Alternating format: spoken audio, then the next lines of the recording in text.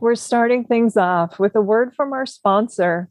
Since 1998, DVD Netflix has delivered more than 5 billion DVD and Blu-ray rentals to movie lovers in every American zip code and to military bases around the world in their famous, iconic red envelopes. With an extensive library of titles from the early 1900s to today and shows from such premium networks as HBO and Showtime, DVD Netflix is a must for physical media lovers. Featuring a variety of different plans starting at as little as $8.99 per month, it's a great way to experience DVDs and Blu-rays with special features and commentary tracks you won't find anywhere else. A member for over 20 years, so well before I ever began working with the service as an official blogger on acting or as a DVD Netflix Twitter film discussion host, I think it's a terrific way to keep our vintage video store memories alive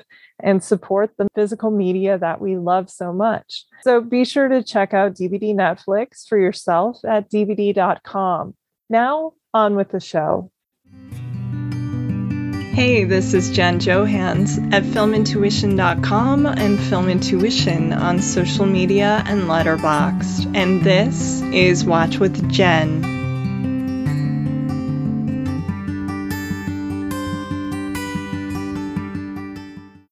This week, we have a very special episode for you featuring not one, but two incredible guests. First up, we have the return of the talented Los Angeles-based writer and a senior vice president at The Blacklist, Kate Hagen, who you can find on social media with the handle That Hagen Girl. Having bonded last year over our affection for the career of the actor James Spader, whom we did not one, but two podcast episodes about, one here on Watch with Jen and one over on Screen Drafts with our friends Clay Keller and Ryan Marker. Kate joined me once again on this show a few months back for a rich, soulful, wide-ranging conversation with one of our favorite filmmakers, the wondrous Allison Anders. Later that night, we hatched an idea for our next podcast conversation, where we looked forward to inviting Allison's wildly gifted daughter, Tiffany Anders, to come talk to us and all of you about her stellar career and a trio of favorite obscure music documentaries as well. A Los Angeles native who was recently selected by Variety as one of the music supervisors to watch in 2022. In addition to her outstanding work in the field on acclaimed television shows such as Reservation Dogs, You're the Worst, Pen 15, The Chair, and Sorry for Your Loss, along with films such as To the Stars, Rust Creek, The Circle, and The End of the Tour, Tiffany is and/or has also been a musician, journalist, radio DJ, plus co-founder and co-head curator of LA's Don't Knock the Rock Film Festival. And speaking of her background as a singer, songwriter, and musician, Tiffany's critically lauded debut album, Funny Cry, Happy Gift, was produced by the legendary PJ Harvey as well. With so much talent and experience here, we are not worthy, but we're so very glad and honored to have you both here tonight. So how are you doing, ladies? Well, doing good. Happy to be here. Happy Tuesday indeed. Tiffany, I had forgotten about the Variety 10 music supervisors to watch. That's so cool. Congrats on that. Cool. That was so amazing. And so I didn't expect it. And it, I have a manager and he sent it to me and I was very, very excited. Very cool. Yes. No, it was so thrilling. I think when that happened, it was around the time that we actually talked to your mom. Oh, So, wow. Yeah. Yes, it was really cool because we had just read the article and it was like, Tiffany. So very exciting. Yeah, and I want to congratulate you on all of your well-deserved success. I know how busy you are and want to thank you so much for doing this.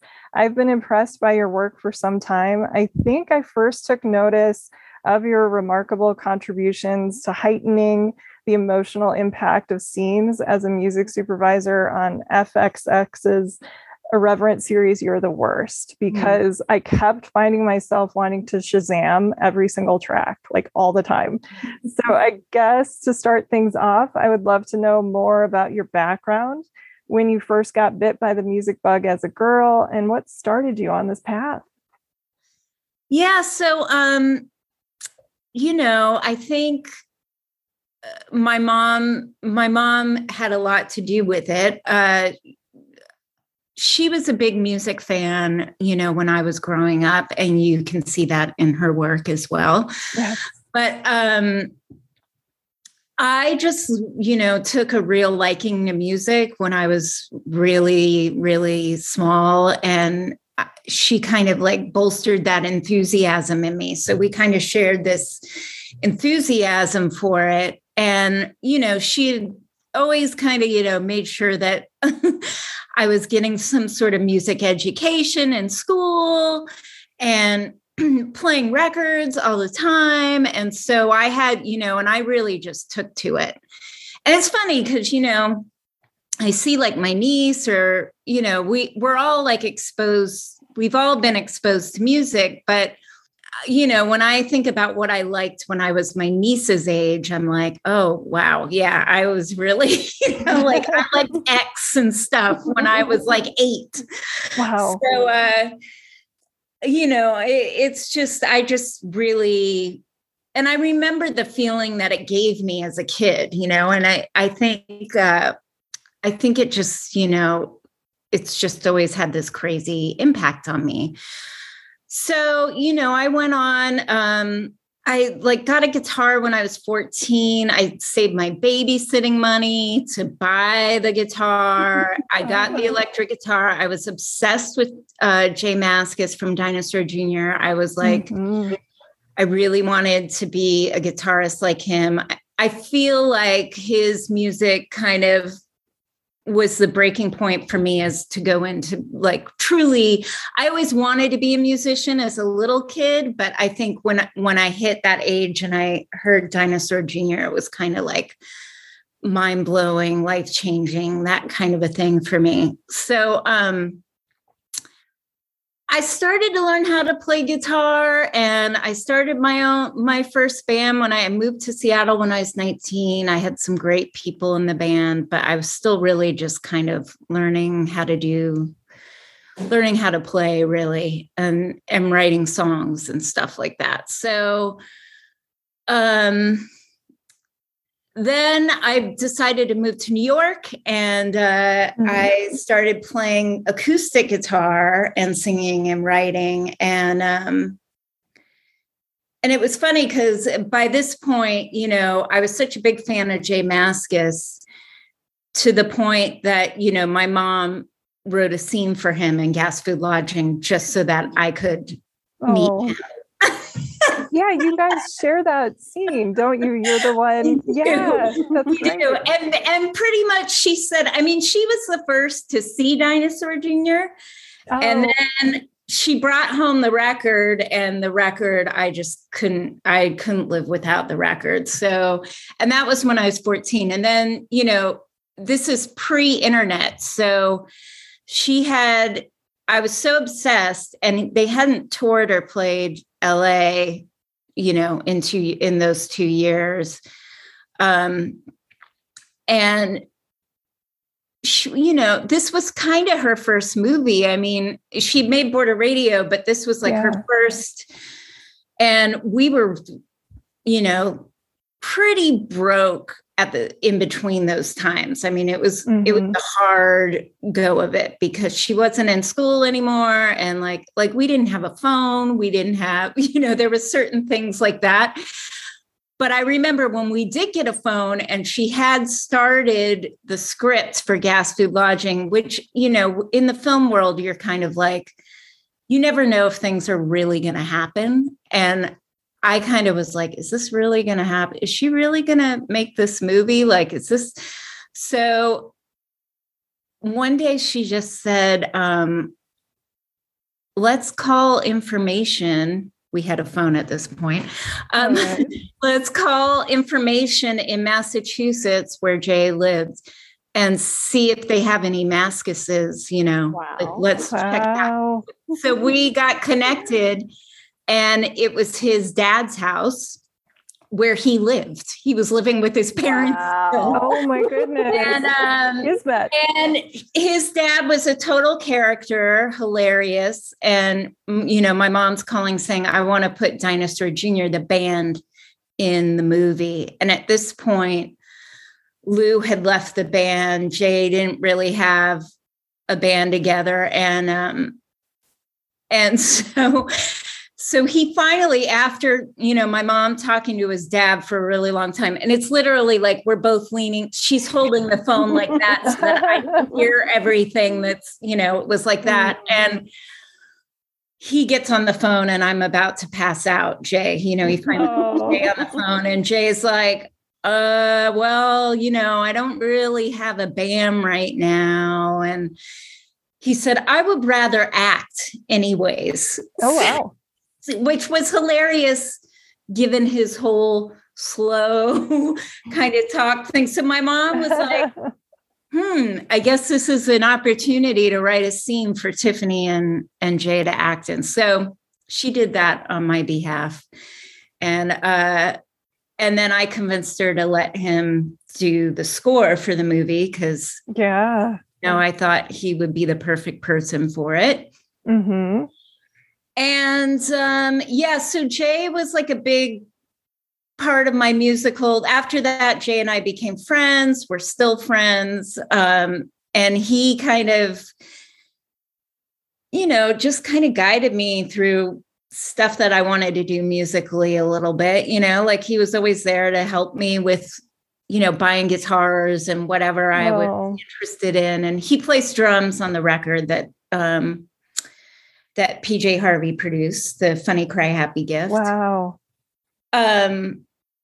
So he had bought me an acoustic guitar when around the age of 19. And I just really loved this guitar. So I ended up playing acoustic when I got to New York. And then that's when I was 4-tracking, demoing stuff a lot on my own. Mm-hmm. And then, the PJ Harvey thing was crazy too. It was also kind of a mom connection because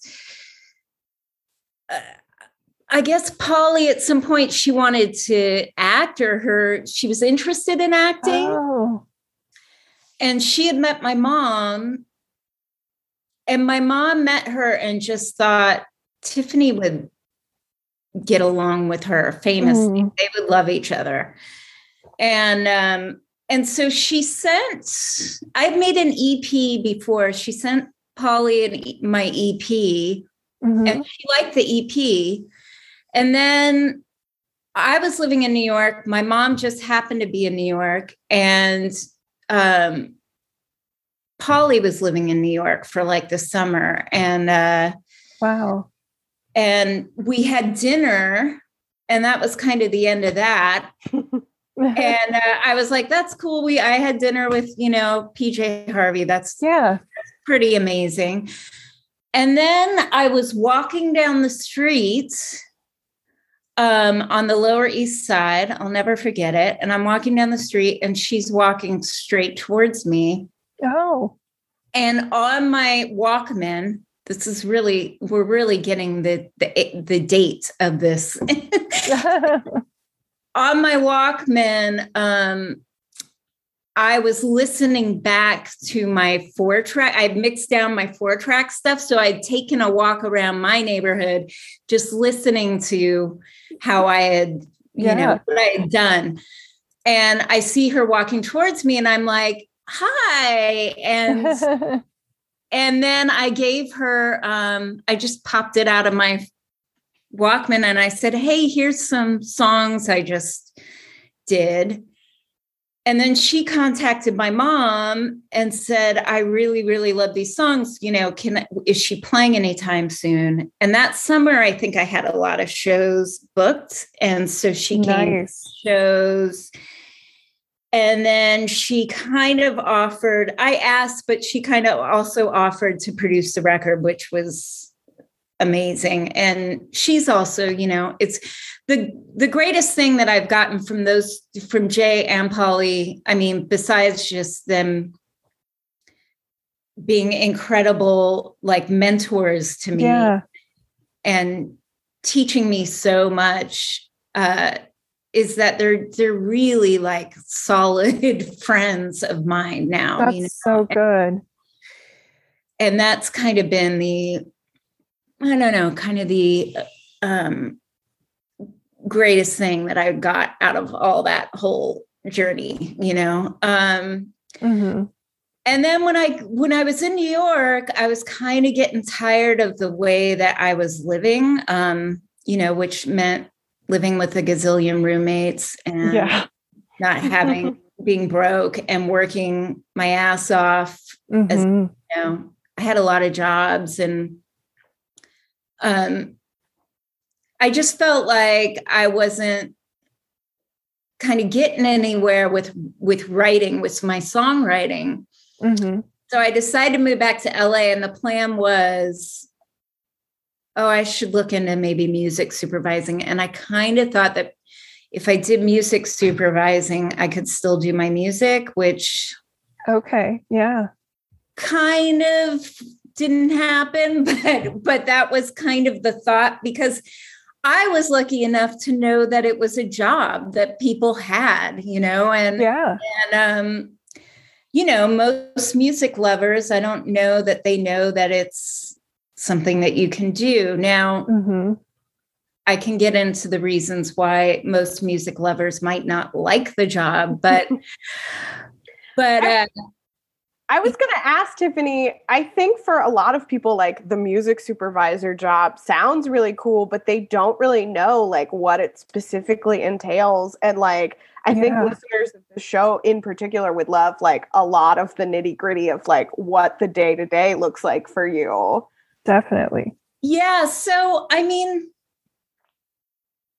I remember my mom telling me when I first brought up the idea that I wanted to do it, her going, it's not what you think it is. It's a lot of negotiating. It's a lot of music business. It's that stuff. You don't like that stuff type of a thing. And I was a little intimidated by it, but not really, because I was kind of like, well, I mean, I guess I could learn that. I guess I could figure that out. And so I just, I interned for a couple of her music supervisors that she had and just started kind of learning how it works. Now, the things that I didn't know was how complicated the music world is.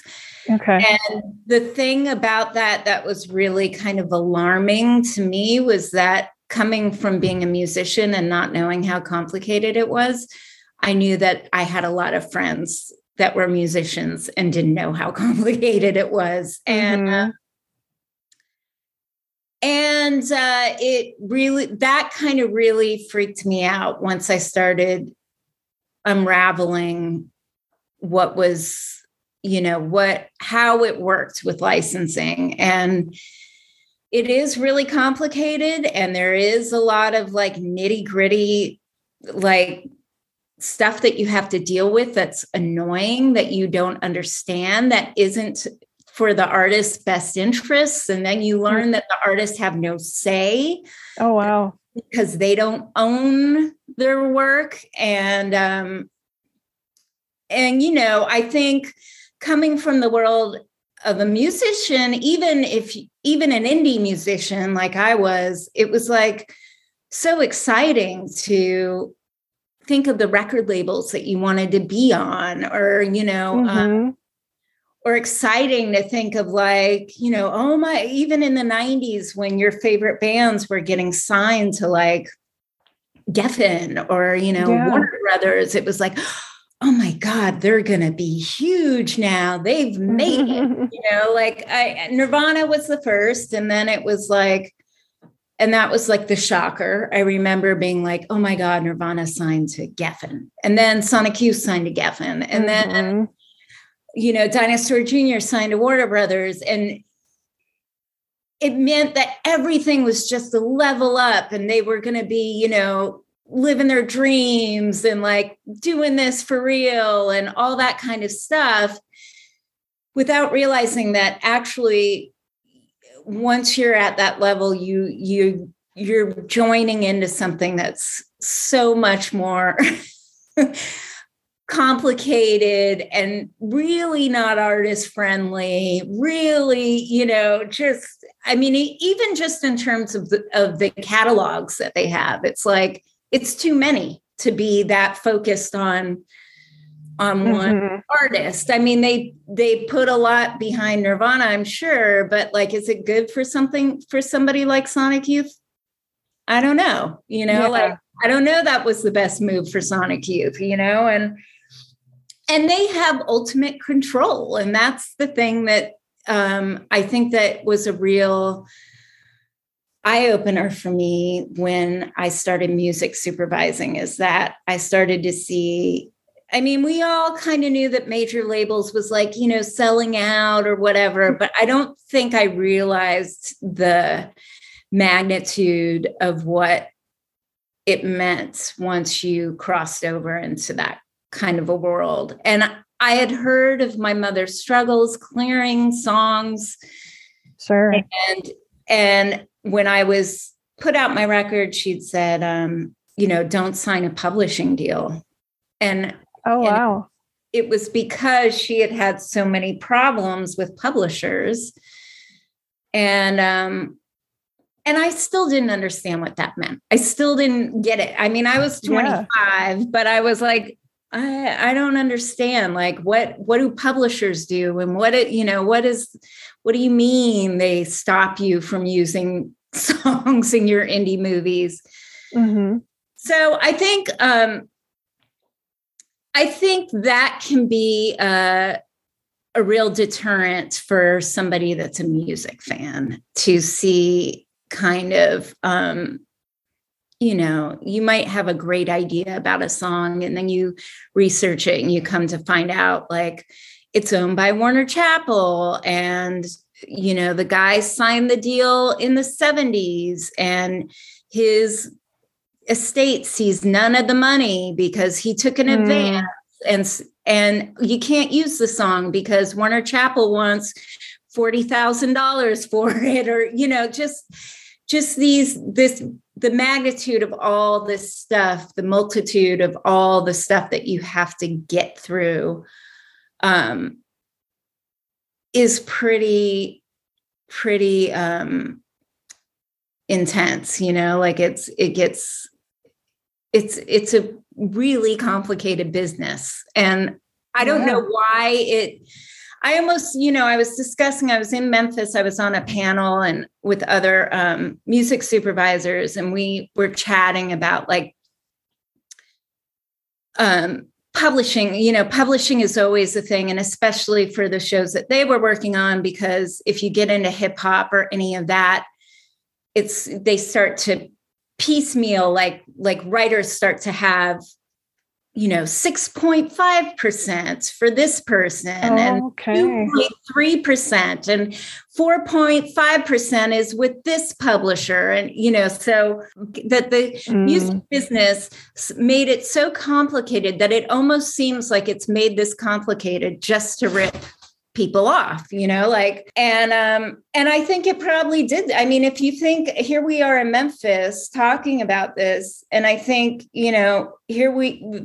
there's blues musicians that were completely ripped off. Yeah. And then you have Elvis ushered in, and this is the birthplace of rock and roll. And it did come, those deals were even worse, incredibly horrible deals. So, and it still feels complicated to this day. And I think, I don't know who invented it, but one of the music supervisors was saying, no, it's like the mob. It's like the mob started this business. Like, it's just like ridiculous, So So those are the types of things that you have to deal with.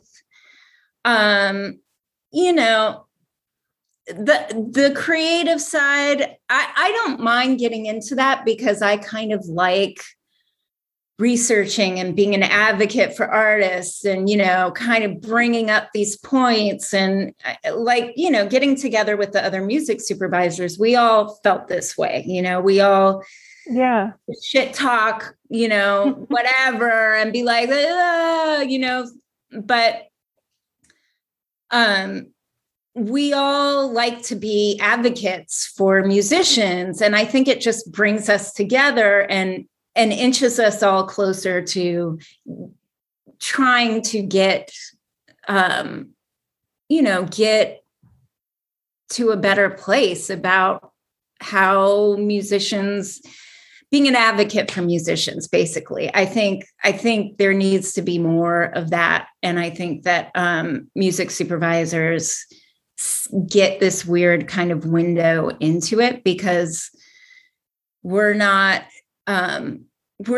really in the music business. We're just kind of like peering at it and, you know, having to deal with things that the music business how they conduct themselves. But really we're working for, you know, the producers and the shows and stuff. And, you know, rightfully so, the shows should pay a proper fee on certain songs. You know, we don't want musicians to be ripped off that way, but you're kind of like an in-between person between these two businesses. And you got to kind of have that head on your shoulder. And that's when things can get, you know, it's kind of like, the non-creative part of the job. Though I like that part too. That's interesting. Yeah, it kind of reminds me of, you know, starting out, you said you loved records and stuff growing up. And so that old thing of digging through crates at a record store and discovering things, like there's that aspect to it, but it sounds like it goes much deeper into that. So you're sleuthing out good music and making these discoveries, but then trying to figure out how to make sure that you're helping the artist, but also figuring out what's best for, you know, whatever project you're working on. So it kind of goes deeper. It's not going through the crates like you used to, but it's to that sleuth kind of personality. Sounds like that's exactly what it is. You nailed it. That's great. Do you have certain rules for selecting music for projects or scenes, or something you keep in mind when you're trying to? I mean, I have, you know, each show has its own kind of taste or vibe. So, I mean, on Reservation Dogs, Sterling Harjo, who created the show, he just said, you know, he sent me a playlist. Oh, cool. And it was all this cool stuff that I loved. And then he basically said, you know, I trust you. You can go ahead and send the editors stuff because you're working with the editors a lot. Oh.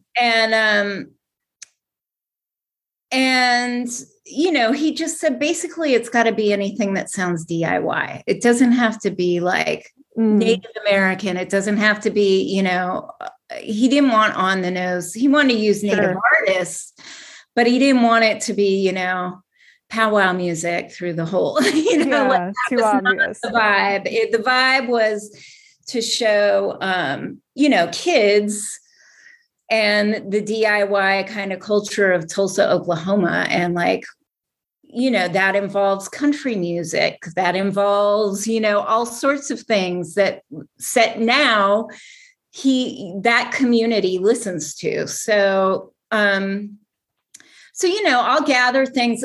After the first season, I did get a lot of people hitting me up on Instagram and finding my email address and sending me Native artists, sending me stuff. And I've kept all of that for season 2.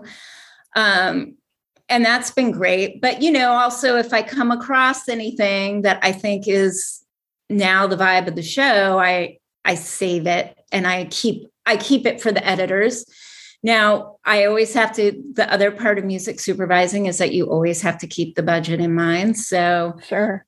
We've got a few big songs, in this season. So then you got to swap out things. It's like a puzzle when it comes to that stuff. You're like constantly moving numbers around and trying to find things that, won't blow the budget, the littler things that'll stick out. And that, I love that. I mean, I love finding things that are obscure and not heard that often to throw in with a few recognizable songs elsewhere. Tiffany, you've got like this incredibly deep knowledge base of music, and you're always pulling stuff literally out of the crates that nobody else is.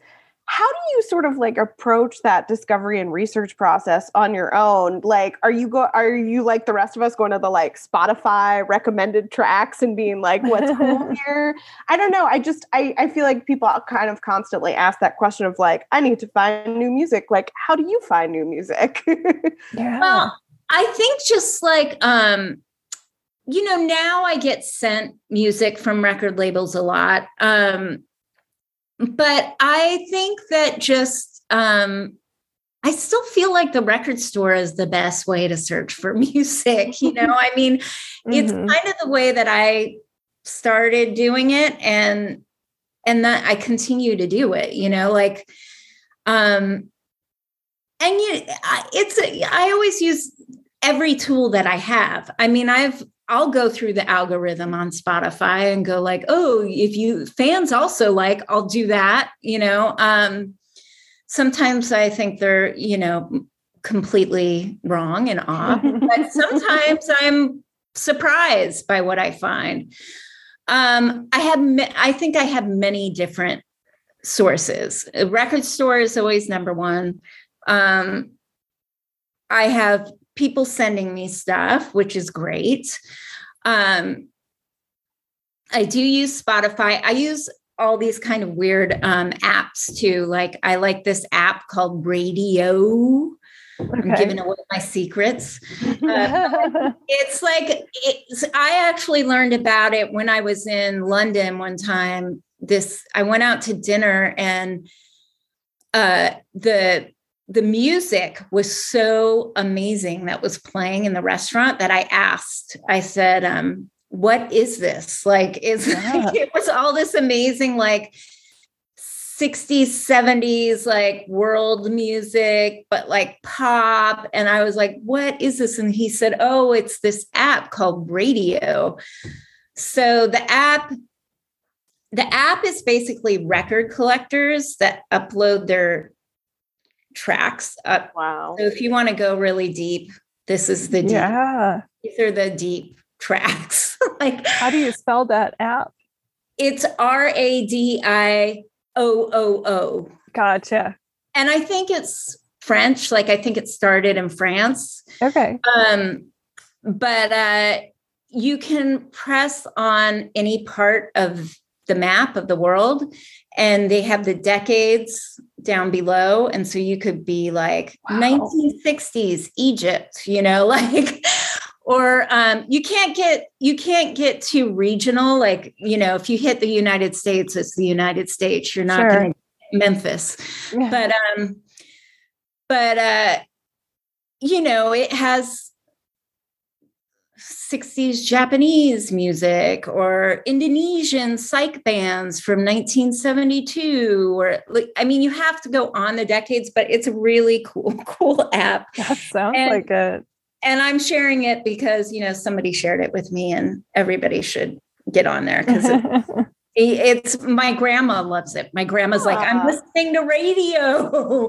That's so nice. So fun. It takes you you can hit, and then you can do a taxi, where it just goes by itself all over the place, and you can pick the decade. And usually the music is fantastic because it's all stuff that people that record collectors, record nerds has uploaded. And I used it recently. I had to do some some DJ stuff, and I used it recently. I had to be very global, so I used it to find new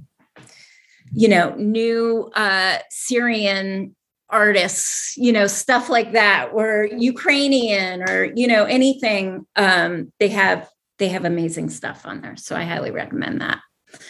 So rad. Yeah, that's nice. Yeah. But you know what? I also, doing this conference that I just did in Memphis, I was shocked by how many musicians I met there. And so us music supervisors use this thing called Disco, or most of us do,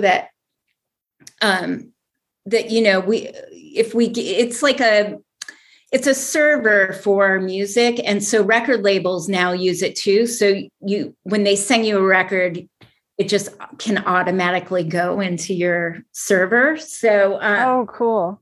Yeah. So a lot of these artists, I was like, let me see if I already have this, checking my Disco, putting it in there to see if somebody had already sent it to me. Mm-hmm.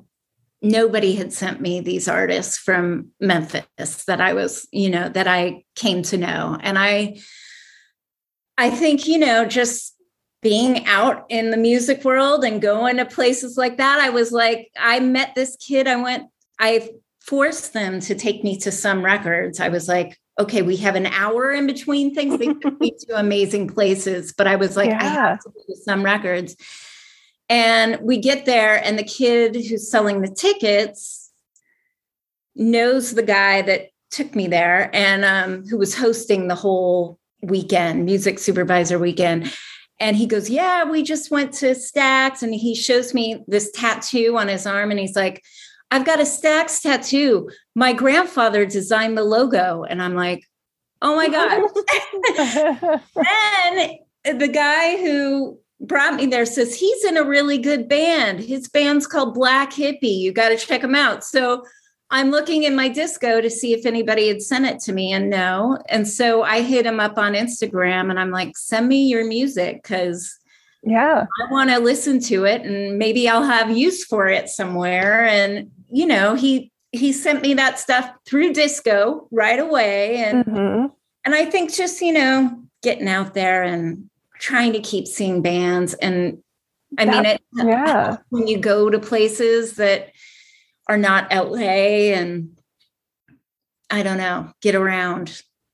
That was my question. I was going to ask you how often you did travel and try to hit little clubs, or ask people who are in bands. I mean, LA, a lot of people are from other places, so they might know bands back home. Or is it a lot of human connections like that, of this inspired me, or I was part of this band and now they're in a different band? Is it a little bit of that, like word of mouth?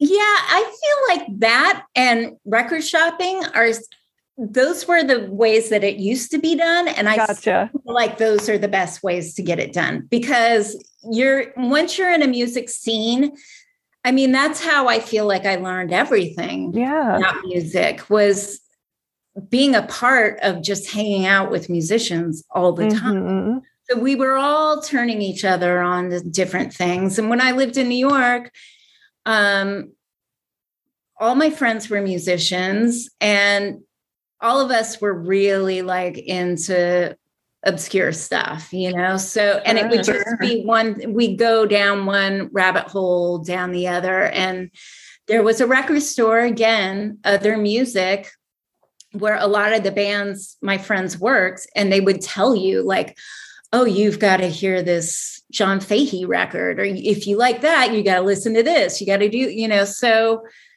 those to me are still the best ways of discovering music. And I tell you, you can still go into Amoeba and somebody can still recommend something to you that's going to change your life. So I think that that's how, if you're just kind of living that, you're going to consume more music, and it's going to be rich and not just, But not I use digital. Yeah. You need that person to person. Yeah. Yes. Speaking of things flying under the radar, should we talk about these wonderful docs you had us watch on some very fascinating musicians? Yes. Yeah. So did you guys like them? We really did. I learned so much. Like, I had never seen any of these. I knew the name Scott Walker. I should probably announce the ones that you recommended. It's chronologically, the ones Tiffany recommended to us were Scott Walker, 30th Century Man from 2006, 2013's Bayou Maharaja, The Tragic Genius of James Booker, and Syl Johnson, Any Way the Wind Blows, which was made 2 years later. They were so fascinating, Tiffany. I want to thank you because especially I am somebody, I love piano. So most of all, because I played it like all the way through college. And so the one on James Booker in particular, I mean, I liked them all, but that was really extraordinary. So thank you. Pretty incredible. Yes. Yeah. So, when we were doing Don't Knock the Rock, we got to see all these amazing documentaries and bring out these mega fan filmmakers. And it, watching them again, it made me a little sad because I really wanted us to do the festival again, it just, it was just such a great time. And it was a wonderful thing to support these filmmakers. And I mean, with the James Booker one, I posted on Instagram after watching it, and the filmmaker, wrote back. And then I realized like it's on Amazon, which is amazing. When she came out, she had spent 3.5 years making it. Wow. Oh my God. And then I realized like while I was watching it, I was like, oh my God, he sings like I saw her standing there by the Beatles. Like, from a music supervisor standpoint, I was like, how did she clear all this music? Because Booker actually didn't write that much music. Like, he was more of a player. So I said to her on Instagram, I said, I want to know how you cleared all that music. She said, yeah, it took me another 3 years to clear all the music. Oh my goodness. I can't imagine. It's no joke. Music clearance is no joke. So yeah, I mean, and blessed her because it's such an amazing movie about such an under the radar, crazy character that just takes you on this amazing journey of his incredible life. Yeah.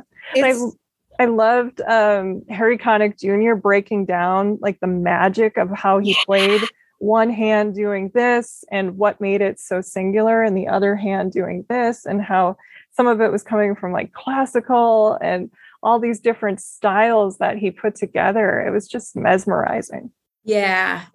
I loved Harry Connick Jr. was a total surprise. And I remember that when we screened it, like when we first saw it before we screened it. But I remember thinking, what's he doing in this movie? There's this whole thing with his dad and him being really inspired by James Booker as a kid. I thought that was so sweet.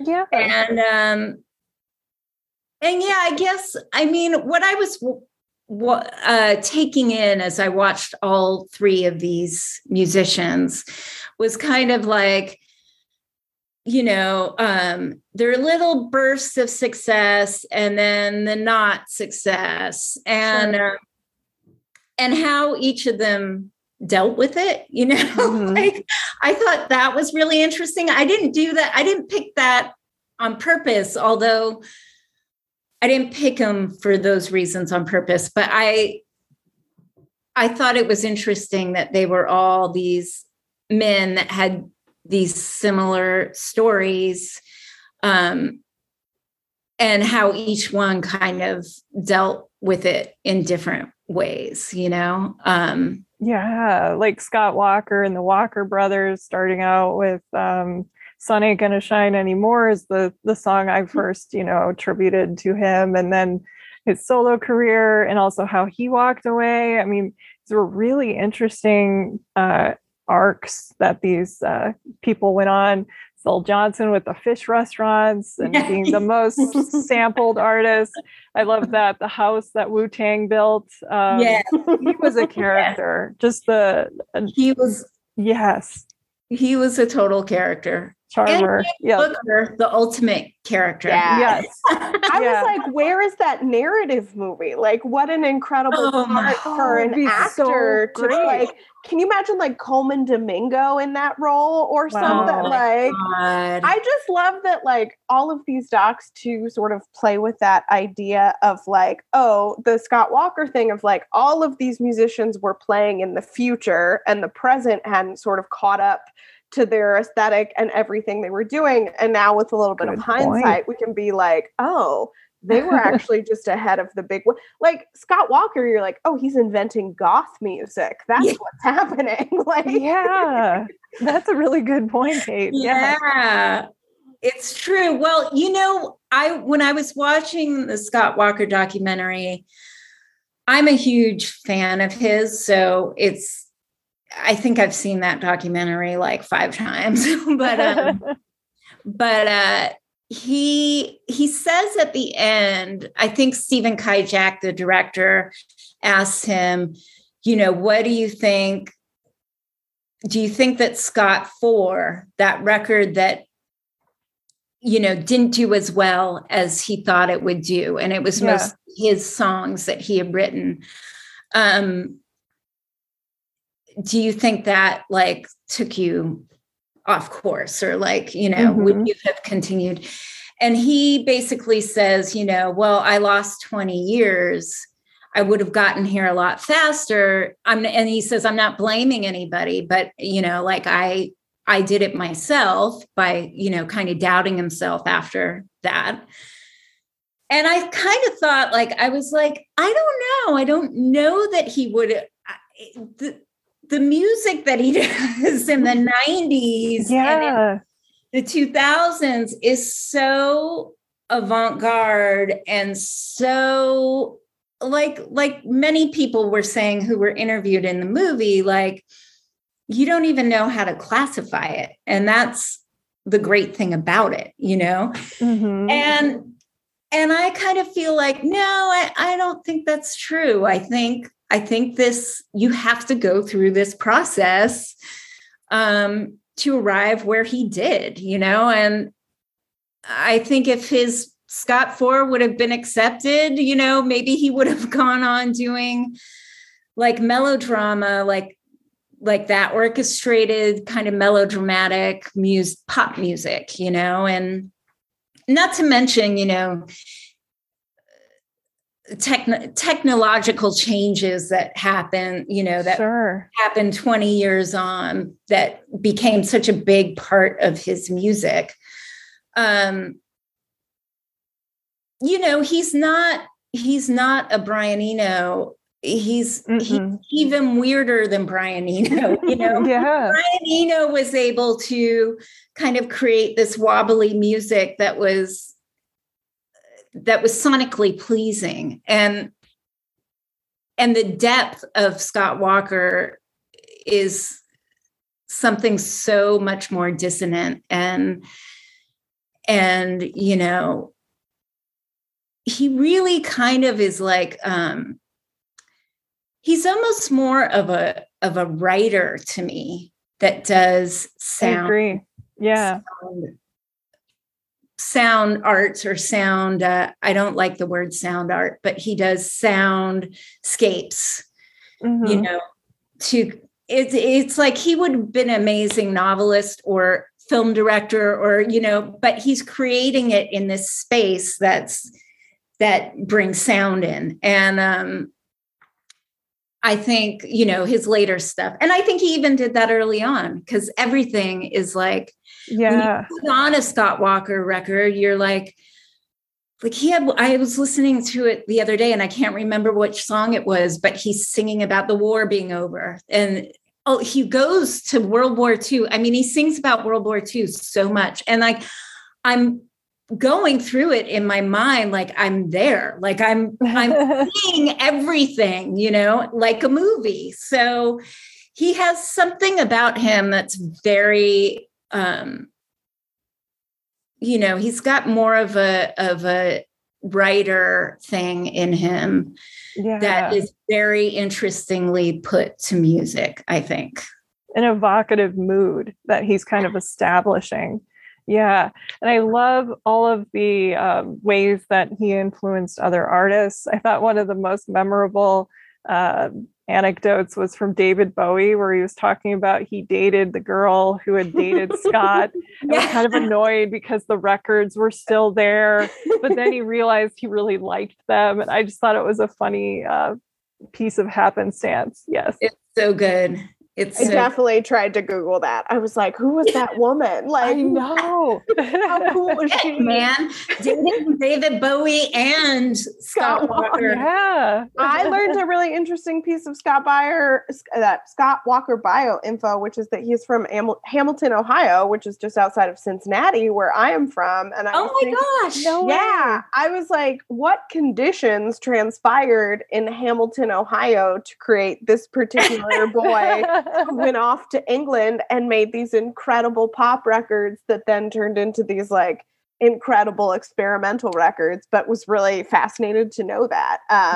Still unsung. I was glad towards the end of his life he got some kudos, like doing the excellent score to Vox Lux, but still I feel like wildly unappreciated, just like all of the subjects of these docs. It's like, get with the program, guys. Yeah, totally.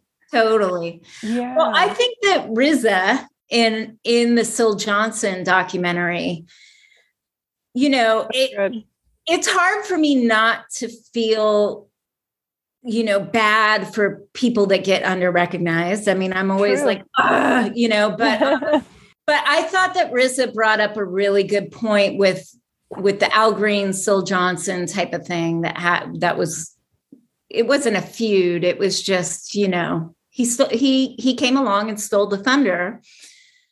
But, RZA said something like, there's like, you get one Al Green and then there's 2,000 people that didn't make it that were like that. And he's like, and it's just a character thing. It's not even really, it has nothing to do with anything really, and as much as I love those women saying at Royal Studios, who were a part of High Records, saying, I guess they were Willie Mitchell's daughters who ran that Royal Studios, which I just visited, which was amazing, that they put all this money into Al Green. And I was like, but they're different. Syl Johnson and Al Green are different. They really are. Yeah. And I was like, they're not. I mean, you can say that, and I'm sure it helped. And you want Syl to get the recognition, but I think it's just, people's appetite, for how much they can consume of something and how much they want to consume of something. And, I think that RZA had a really good point when he said that. Like, it's just, who knows why these things happen, Yeah.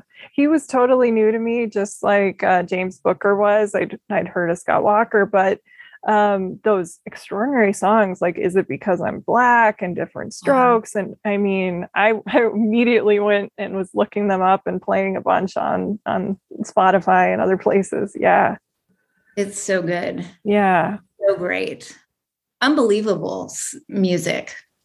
Very I feel much. like these are all the kind of platonic ideal music docs. Like, listen, I love things like The Last Waltz and The Decline of Western Civilization, but it's also really nice to enshrine people that like didn't get their due in their time. And like the doc is such a nice way to like bring their music to a much bigger audience. I'm glad. I feel like we've been having a good couple of years lately for music docs too. It's been really kind of ridiculous. Like, Yeah. What do you look for in a documentary? Because you were doing the Don't Knock the Rock Fest. Like, how did you program that? And what did you look for? What made them successful for you? I think with my mom and I, these types of documentaries about outsider or musicians that didn't get their full recognition were always things that we really loved. We wanted audiences to be exposed to music that they didn't know about. A good story is always amazing. One of my thoughts was like, oh, we should watch the Dead Moon documentary, which we screened at Don't Knock the Rock, and I can't find it streaming anywhere. Oh. They were like a very DIY punk band. And I mean, they pressed their own records. They built their own house. I mean, crazy. I mean, their story is just so intense. And that's kind of the rock and roll spirit, So I think that, I don't think we would show the Taylor Swift documentary at our festival. It was supposed, it's for these very special musicians and to show, what their journey and what it's like to, have to work like Syl Johnson did. I mean, I thought it was amazing that he continued to play shows and tour to be able to afford to put his kids in private school. Yeah. And also to go, oh, I can't do this anymore. Disco came along. I'm going to invest my money in fish restaurants. I love a good career pivot and how they have to think outside the box, because it's so true to life. Like all the rest of us, they say you change jobs like an average of 7 times. The adult is going to do that. And you don't really think about it with musicians or actors having to suddenly take on new skill sets. So I thought that was really interesting. Yeah. And I think, and then his whole financial resurgence with the Sam, pretty amazing. But I think it's probably more common that musicians have to do this, and especially musicians from that time period, because again, they didn't own a lot of the stuff. And, a lot of people were making money off of them when they, I think musicians, and I think it's probably come around to this more nowadays too. It's like, I think in their mind, it's like, I've got to play shows to make money, like they don't think about what they've created or making money off of that, or like, it's constant touring is how they generate most of their money. And that's more common now, obviously, with streaming. But back then, I mean, you should be able to make a pretty damn good living off of record sales, Yeah. So I think it's just, again, I'm coming back to what I've learned from being a music supervisor in my licensing world, but also being friends with so many musicians, is like, it's a tough life. It's not easy. There's no job security. You can't tour forever.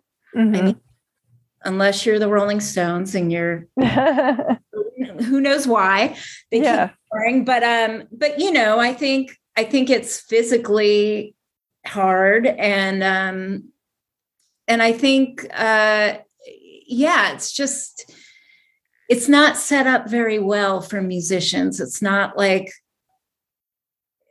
I don't think they have, there is like the musicians union, but I don't know any musician that was a part of the musicians union. And I don't know what they have to offer, but, I think it's very like a freelancer or something, like, I think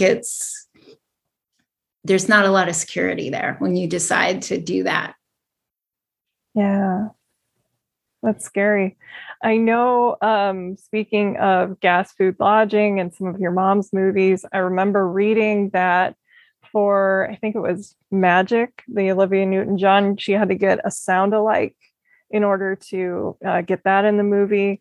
Do you do that often when in your world, or tricks of the trade like that in order to bring in some of these songs? I do. Do. It's funny. I mean, some hopefully are not recognizable that I've done before in the past. Gotcha. And some, I think are pleasant surprises, and I just had to do it recently. And and for the first time in my life, I went to an actual music house and I was like, we need to sound like this. Yeah. And I had them record a master and they hired a singer and did the whole thing. And I was shocked at how good it came out, because it's not something that I creatively would want to do, like True. I don't want to do that. But it is a way to save some money, because the way that licensing works is that, you have to clear the master recording. They call it the master recording of the song, which a record label owns. And then you have to clear the publishing, which is the written composition. So if you're paying $25,000 for the publishing of a song, and you can get a master recorded for $5,000, then you're bringing the cost way down. And so sometimes that's needed. It's needed sometimes to keep things in budget. Then there's really, really interesting covers that I've come across, like Britta Phillips, who's in Dean and Britta and was in that band Luna. She did this amazing cover of Drive by the Cars. Ooh. And I've pitched that a few times because, it won't be as expensive as using the Cars. And she does an incredible job at doing this. That's cool. It's beautiful. Adding to my Spotify immediately after this conversation. So good. It's so good. It's like totally moving, and in a way that the Cars is, she just goes a level deeper with the emotion. I feel like it's really good. And then, artists will re-record their own songs. True. To avoid you going to the record label. So they'll be like, we'll give you a deal on our re-recorded version of it if you don't go to Sony and use their version that they have. Because a lot of these bands got in these weird deals. And so that happens a lot, where bands have re-recorded their music and they want you to use their new master and not use a master that the original master, which is kind of crazy. That was the whole Taylor Swift dispute, right? Was about like who owned her masters. Am I portraying that correctly? And like the re-record of the masters that she did. Oh yeah. That's exactly it. That was exactly it. Yeah. If Taylor Swift's got to re-record her masters, yeah, that's saying something about the industry right there. Yeah, exactly. Are you still recording and making music of your own? I know you mentioned you were hoping to do that when you went into music supervising, but of course, you're so busy with that job. Yeah, I mean, I play around, but I haven't written anything in a long time. And writing really, you got to be in the zone or at least I do. Yeah, writing. And I got a drum kit. I have a whole jam room in the garage, and I started playing drums, and that's like easy. I mean, it's not easy, but at all. I'm not good at drums, but in terms of my mental focus or whatever, it's just fun because I can learn songs and I play them and like on the drums, and I've done that a little bit with guitar, but I find myself when I pick up the guitar, I want to do I just gravitate towards what I normally do on the guitar. So, and then I start putting things together, and then I'm kind of in a writing mindset, but that takes so much, I really need the time to do that. So I haven't written anything. I do play guitar and I play drums and I do stuff like that, but I haven't written a song in a long time, which is a bummer. I'm sure I will soon again. Yeah. But this job is fun. So I'm not in any You're keeping all those muscles very active and very like engaged in the I don't know. I'm a firm believer in all creative arts sort of come around when we least expect them to. And that's always such a nice surprise. You're like, oh, who knew I could do this? Look at that. Well, that was another thing in those documentaries, like Syl coming out as like an 80-plus-year-old man and playing those songs and like, I know, band around. I know. And I love how they didn't really even know his age. They're like, we're guessing he's in his 80s, but he's so active. It was really inspiring. Yeah. Tiffany, what do we have to do to get Don't Knock the Rock back in LA? We need this. Who do we have to call? Watching these with you girls, I was like, fuck, we need to do this again. It was so fun. And these films are so important. And, I would just love to have it happen again. I think, my mom and I have talked about it a bunch, and I think we just got to like reconfigure how we do it and where we do it. And I got very inspired going to Memphis because I was invited by Crosstown Arts, which is this incredible building in Memphis that was a Sears building that had been abandoned. And they redid it. It's huge. And it's an art center. So they have like, they have recording studios in there. They have a listening lab with John King who started Ardent Records there, his whole record collection, which is insane. So you can just go in there, ask for a record to listen to, or have them recommend something that you were like, oh, I like this Al Green record. What else is like that from? Sure. And they'll give you records and you can sit down and put headphones on and like look at one of the many books that they have on music around the lounge. I mean, the best. Incredible.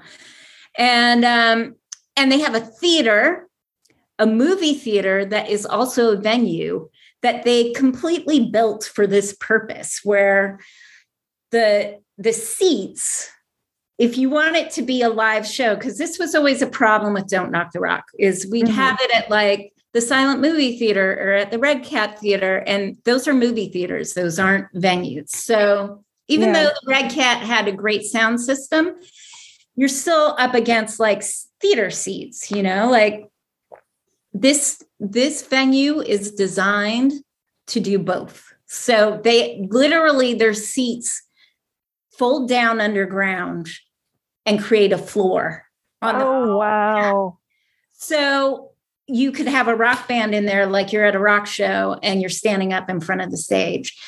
And then they have programmed all these great movies. I mean, it was just this incredible space. And they also have residents. So people live there. The director, Craig Brewer, who did Hustle and Flow, and he lives in that building and has an office in that building. He hosted our first night there. And it was just, I was just like, and then they have restaurants down on the ground floor. They have healthcare for musicians. How nice. YMCA, everything is for artists.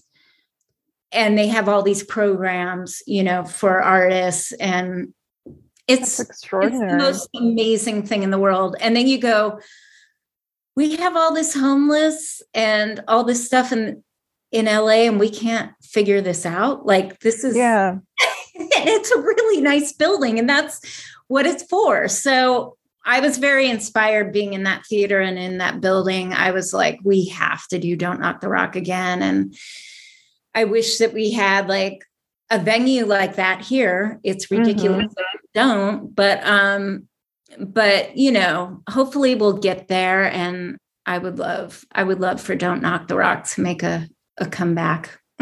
That would be amazing. I know those were all the movies that we would have had time for tonight, but before we let you go, are there any other documentaries you want to recommend people check out, see if they can find them? I know on your Instagram, you were saying that you might make a list or something. I was thinking I would love to make a list of things that we screened that are now available on streaming, you know, especially considering how much work these filmmakers have to go through to make them and, you know, get the music cleared.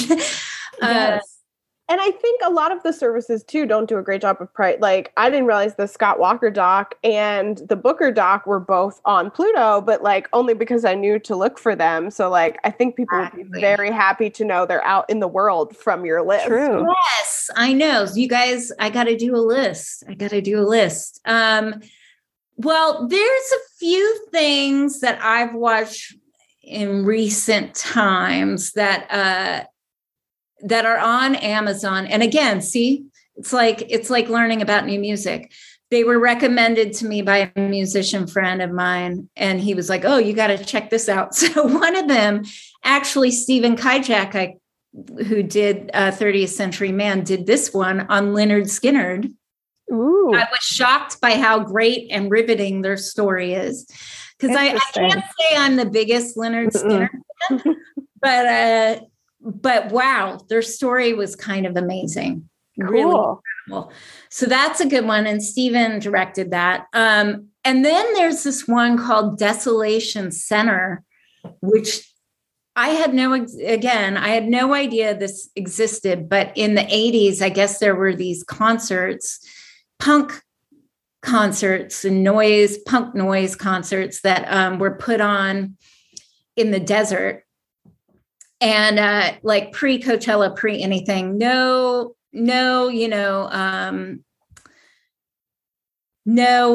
licenses. It's not license. Is it a license to permit? No permit. That's what I'm looking for. Permit. No permits, no nothing. Word of mouth. There was a bus leaving from LA. People would get on these buses, not knowing where the hell they were going. Just crazy DIY style shows. And even a few of the artists, like Boyd Rice is a friend of my mom's, and he was out there doing these shows, but we didn't know about these shows. So and Red Cross, a couple of these kind of bands would go out there, but it's pretty amazing to see this footage, and that's on Amazon too. Wow. So both of those were on Amazon, recommended by a friend of mine. And I highly recommend both of those. Those are the ones that I've seen most recently. Very cool. Oh, and I saw the Dinosaur Jr. documentary. That's getting a theatrical release May 31st. Oh, very exciting. Nice. I didn't know that was coming. I didn't know That's either. a great one. And there's incredible footage in there, and it's a great story too. And it's funny because a lot of it, even though I was such a mega fan, and I feel like I've been through more than half of their career with them, there was stuff I didn't know and footage I had never seen, and it was really amazing to watch it. So I recommend that one. Ooh, looking forward to it. Yeah. Did you have any other questions, Kate? I think that's it. Just thank you, Tiffany. Yes. It's a great conversation. I think it's going to be fascinating for a lot of listeners to learn a lot more about music supervision. And I hope they watch these great docs too, guys. You know what to do. Yeah, thank you so much. I also want to thank everyone for listening, especially my patrons who support the show and help fund my research, equipment, film rentals, RSS feeds, and more for as little as $1 per month at the Film Intuition Patreon, which is the home base for the show. Other ways you can support the podcast are by sharing, reviewing, and subscribing to Watch with Jen wherever you get your podcasts, and also checking out the cool merch store hosted and created by our talented logo designer, Kate Gabrielle. You can find the merchandise store, including shirts, tote bags, stickers, and more by visiting filmintuition.com and clicking on the shop link. The show's theme music is solo acoustic guitar by Jason Shaw and is available in the free music archive. You can also reach me or interact with Watch with Jen anytime on Twitter, either at Film Intuition or our Watch with Jen account as well. Well, until next time, please take care and happy movie watching. This is Jen Johans at filmintuition.com and Film Intuition on social media and Letterboxd. And this is Watch with Jen.